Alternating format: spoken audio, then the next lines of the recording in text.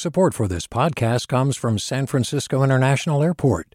At SFO, you can discover award-winning flavors and unique shops all before takeoff. Learn more about what's at SFO at flysfo.com. Hey, what's up? I'm Erica Cruz Guevara, the host of The Bay. Donations keep independent journalism alive and healthy. And you support outstanding journalism when you support KQED. So if you haven't yet, check out donate.kqed.org/podcasts. That's donate.kqed.org/podcasts with an S. From KQED.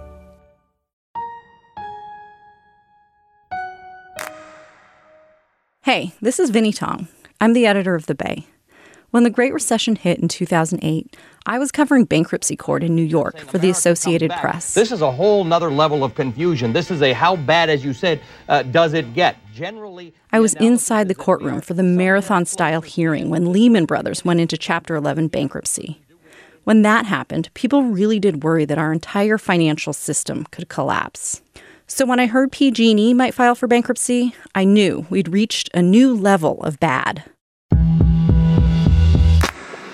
Then I wondered, how much of a hit is this going to be, and who's going to get hurt the worst? Fires are going to keep happening in California, and someone has to pay for that fire damage.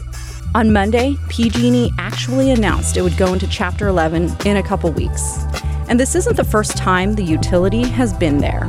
We rely on this infrastructure and this utility to do something that has to happen. So they can't just fold and walk away the way maybe some companies could. Today, why PG&E is headed to bankruptcy court and how the San Francisco-based company got to this point. I'm Vinnie Tong. Welcome to The Bay.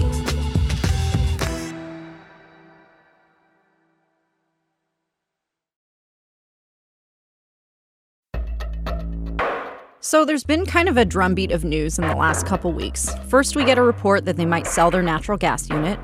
Then Reuters puts out a story that PG&E might be filing for bankruptcy protection. Over this last weekend, we hear that the CEO is stepping down. She resigned right before this major announcement. And then we find out in a public filing that it actually intends to file for Chapter 11. Why would PG&E file for Chapter 11? Well, that is the $30 billion question, Vinny.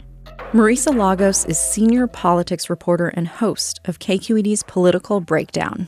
They have seen their stock basically get cut in half over the past 6 months alone.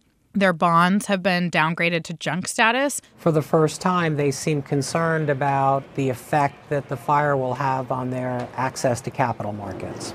I would say that this is both a shot across the bow of what they think needs to happen and maybe a little bit of political posturing, a last hope at seeing if the state will step in and do something radical that could cut those liabilities or just change the political and legal dynamics for them because these fires keep happening. If PG&E enters bankruptcy protection, does that hurt customers? I mean, this is the huge question. Who is going to pay for these wildfire risks and the litigation that come from them? Lisa Pickoff-White is a data journalist at KQED and has covered PG&E and the CPUC. We're not going to know for years who is going to be paying for this because it's something the state has to answer. It's something the federal court has to answer. It's something PG&E has to answer. And it's something state regulators have to answer. And now it sounds like it's something a bankruptcy judge is going to have to answer. PG&E says it plans to file for Chapter 11 around January 29th. But I want to understand how we even get to this point. I feel like we have to go back in time. Basically, PG&E started as a gas company putting up streetlights around San Francisco in the 1850s. When it became clear that this electricity thing and power in general was here to stay. I wash and dry your clothes, play your radios, I can heat your coffee pot. It didn't seem like you were going to want to have two companies running these distribution lines around town. So companies started popping up that eventually consolidated to become what we know today as Pacific Gas and Electric Company. Planning ahead for California's growing electric needs, PG&E, in partnership with General Electric, has had Vallecito's atomic power plant in operation since the fall of '57.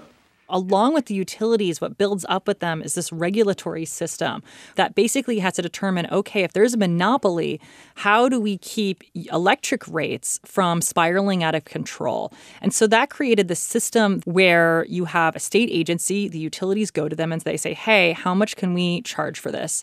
And then that is negotiated through this kind of quasi-legal process. For the first 150 years of PG&E's existence, things were going pretty swimmingly. People got their power. People liked the company. People liked working for the company. People like investing in utilities because they're guaranteed a rate of return by regulators. So everyone was pretty happy with everything until around the 1980s. That's when PG&E fessed up to polluting the groundwater in Hinckley, California, in the decades before. Eventually, PG&E settled a class action lawsuit in the mid-1990s over the contamination in Hinckley for more than $300 million. Now, this was also at a time when electricity rates in California were starting to climb, investments in nuclear energy were pricey, and deregulation was on the minds of policymakers and businesses. Some big power users thought that they could just get cheaper power if they were negotiating their own rates. They wanted a way to go around PG&E and do it themselves. They basically went to the state and asked lawmakers to change the law so they were allowed to go out and negotiate their own power. And in 1996, the California legislature deregulated the energy sector. That ended up shifting power, literally, to independent energy companies and gave them a bigger role in setting electricity prices. Then, in 2000, California got hit with a really hot summer, and demand for electricity shot up. There had been a drought earlier that year, and so PG&E was actually making less power than they had anticipated through hydroelectricity. Suddenly, they had to go to that spot market, these middle companies. Competition was expected to send prices lower, but it didn't. So when you have a really hot summer, the cost of electricity is skyrocketing. Last May, when wholesale prices suddenly doubled, they went higher than the capped retail price. They're saying, hey, we can charge PG&E astronomical sums for this. Except utilities, they've negotiated 3 years ago how much they can charge you, the ratepayer, for that amount of electricity. So it's like if you go to Costco, you expect to buy a huge amount of something for one price. And that's kind of what the utilities had already done. And what changed with the spot market is suddenly it's as if the prices at Costco are being sold in individual fashions, and that price can change every hour. There were companies that were actually purposefully withholding energy from the market. So they could have said, hey, everyone is running their ACs at noon on a really hot day. So we're going to make sure there's enough electricity for anyone. And instead what they were doing was withholding that generation of electricity in order to make the markets rise higher and higher. And this starts to spiral out of control, causing brownouts and blackouts throughout California. Where were you when the lights went out? In your car when all the traffic lights went down? The surge in electricity prices, the rolling blackouts were all seen as evidence that deregulation in California was a failure. It has already reached the point that some California students are going to school wearing extra sweaters and carrying blankets while teachers hand out flashlights. When consumers really started seeing these impacts of the deregulated market was January 17th, 2001. Tonight I'm declaring a state of emergency in California. Which led last Wednesday to Governor Gray Davis not only declaring an emergency. The state had to issue $13 billion in bonds to pay for the energy we needed, and the same year, PG&E filed for bankruptcy. PG&E filed for bankruptcy the first time on April 6, 2001. A federal judge begins hearings today on the largest utility bankruptcy ever. Pacific Gas and Electric went broke last year. Eventually, the utility exited bankruptcy protection in 2004, leaving its customers with higher prices, adding up to billions more on their bills to cover the above-market rates. I know another big point in the history of PG&E was the fatal San Bruno explosion in 2010. Out of Northern California, a giant fireball there last night just around dinner time. Dozens of At first, we didn't know if a plane had crashed. The plane crashed where I think it is. I mean, that's how big this explosion was. It leveled an entire neighborhood. I got down there within the hour, and I mean, there were people just standing up on the hill from nearby in their bathrobes and slippers who had just run out of their homes to escape. It really, I think, was this second huge black mark on PG&E following the energy crisis of the early 2000s. What was the significance of this event for PG&E and its entire survival as a company? It was a huge moment of reckoning for PG&E because the lawsuits that came out of this deadly blast that killed people in this little San Francisco neighborhood, San Bruno, really uncovered more than 123,000 email threads sent between state regulators and PG&E executives where they're doing things like PG&E executives are asking their regulators, hey, do you mind holding off on this control room audit for 2 weeks? Questions like that. What also comes to light is that PG&E didn't literally know what was in the ground in terms of their natural pipelines. And there's a federal inquiry and a criminal investigation. The National Transportation Safety Board launched a team of pipeline experts to San Bruno to investigate one of the largest pipeline accidents in recent U.S. history. PG&E enters into probation to basically not commit any more crimes. So they basically said, as a company, PG&E is a criminal. Yeah, they're a felon. PG&E's sentence includes a $3 million fine, 5-year probation period, independent safety monitoring, and 10,000 hours of community service. But the most publicly visible punishment is an advertising mandate. In the next 60 days... Do you think that in terms of reputation, that San Bruno and what we found out about how they operated and their type of accountability internally sort of set the stage for how we have started to see them after these latest wildfires? Yeah, I mean, I think those emails were really this direct sort of look into what happens behind closed doors.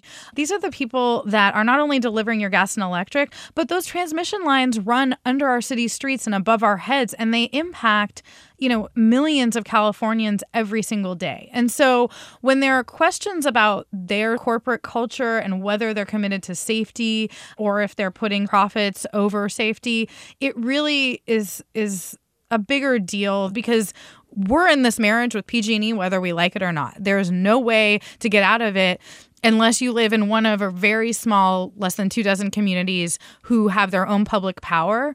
Even communities that don't pay their bill through PG&E still use their transmission lines and their infrastructure.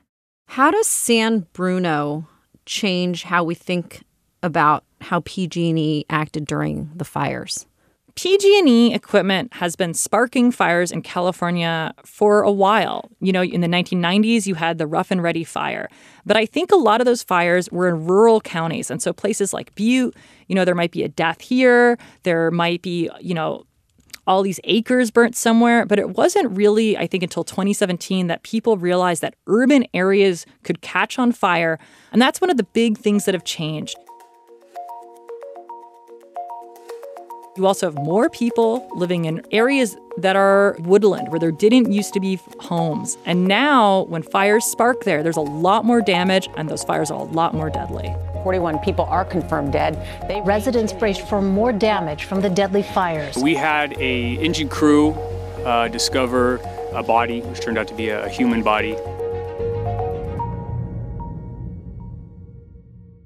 PG&E said in its SEC filing that the wildfires in 2017 and 2018 and the liabilities coming from those lawsuits are crippling it and basically forcing it to file for Chapter 11 bankruptcy protection. But we know that Chapter 11 is really kind of an elective act. So can you tell me why you think this is the route it says it would like to take now? I think PG&E looked around at their options and they said, okay, well, we could work with state regulators who recommended possibly removing all of PG&E's board. They could work with state legislators who certainly gave them what some are calling a bailout in terms of this bill that could put regular Californians on the hook possibly for some of these liability costs. And then I think they looked at this federal judge in this criminal probation hearing who could really change how they have to do things. For them, it seems like a lot easier of a task if you have one judge overseeing all of those lawsuits from victims, whether they be individuals, insurance companies, cities and counties, combine that with this federal probation case where they are basically being asked whether, as a felon, because of San Bruno, they violated that probation by their actions relating to these wildfires. I think what we saw in the filing from PG&E with the SEC announcing this Chapter 11 plan is that they're not just worried about what's already happened, they're worried about what's going to happen. They have not done all the things they need to do to shore up their infrastructure. So they're looking at 2019, 2020 and going, if this repeats itself every year, we're not going to be able to pay our bills or do our business, and we need a fix. And some of the fixes that they had proposed to the PUC aren't even going to take place until, say, 2022. So I'm one of PG&E's customers. What does this bankruptcy filing actually mean to people like me? What we do know is that the power is going to stay on. No one's power is going off. No one's gas is getting shut off. Everything is going to continue as normal. PG&E is saying that they're going to file for Chapter 11 bankruptcy, which means that they want to reorganize the company. It doesn't mean that they're going to shut down suddenly or anything like that. However, in terms of the ratepayer question, that's a lot more complicated because all of a sudden you have all these actors who are involved with how much we pay for our electricity. And there's a big question, which is, should utilities be able to charge ratepayers for fire damages, for liabilities? Fires are going to keep happening in California, and someone has to pay for that fire damage. And that is something that Californians are going to have to decide. That's the question underneath all this. Who should pay for the cost of wildfires? Is it PG&E? The wildfire victims? Is it all of us, collectively, who are responsible for contributing to climate change? That was KQED data journalist Lisa Pickoff-White and KQED senior politics reporter Marisa Lagos. And special thanks to Amanda Font for her help on this episode. I'm Vinnie Tong. That's it for The Bay. Talk to you on Friday.